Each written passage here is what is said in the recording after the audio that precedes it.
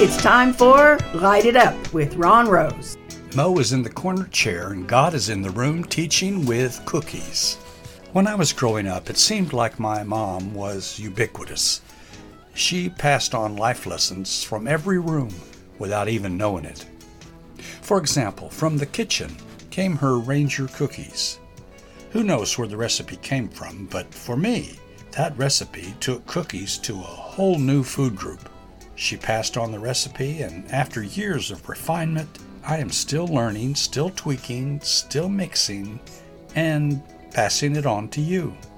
God always throws surprises into the mix, so look for them. I think there's a parable hidden in Ranger cookies.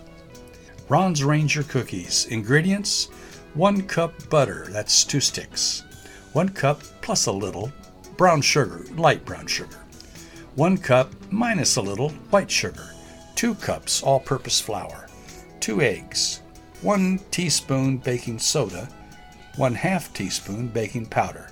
1/2 teaspoon salt. 2 tablespoons vanilla. 2 cups old-fashioned oatmeal. 1 cup shredded coconut. 1 cup chopped pecans. 2 cups honey bunches of oats with almonds. 1 cup chocolate chips. Cream the sugars and butter. Add eggs, vanilla, and mix until smooth. Add flour, salt, soda, and baking powder to the mixing bowl and mix thoroughly. Add creamed ingredients while mixing. Then add oatmeal, coconut, pecans, cereal, and the chocolate chips. Use a cookie scoop to drop the mix into the cookie sheet. Then bake at 400 degrees for about 10 to 12 minutes until the color turns golden. Life is like a batch of Ranger cookies. A lot of surprises thrown together. But after everything is summed up, mixed up, heated up, great tasting cookies emerge.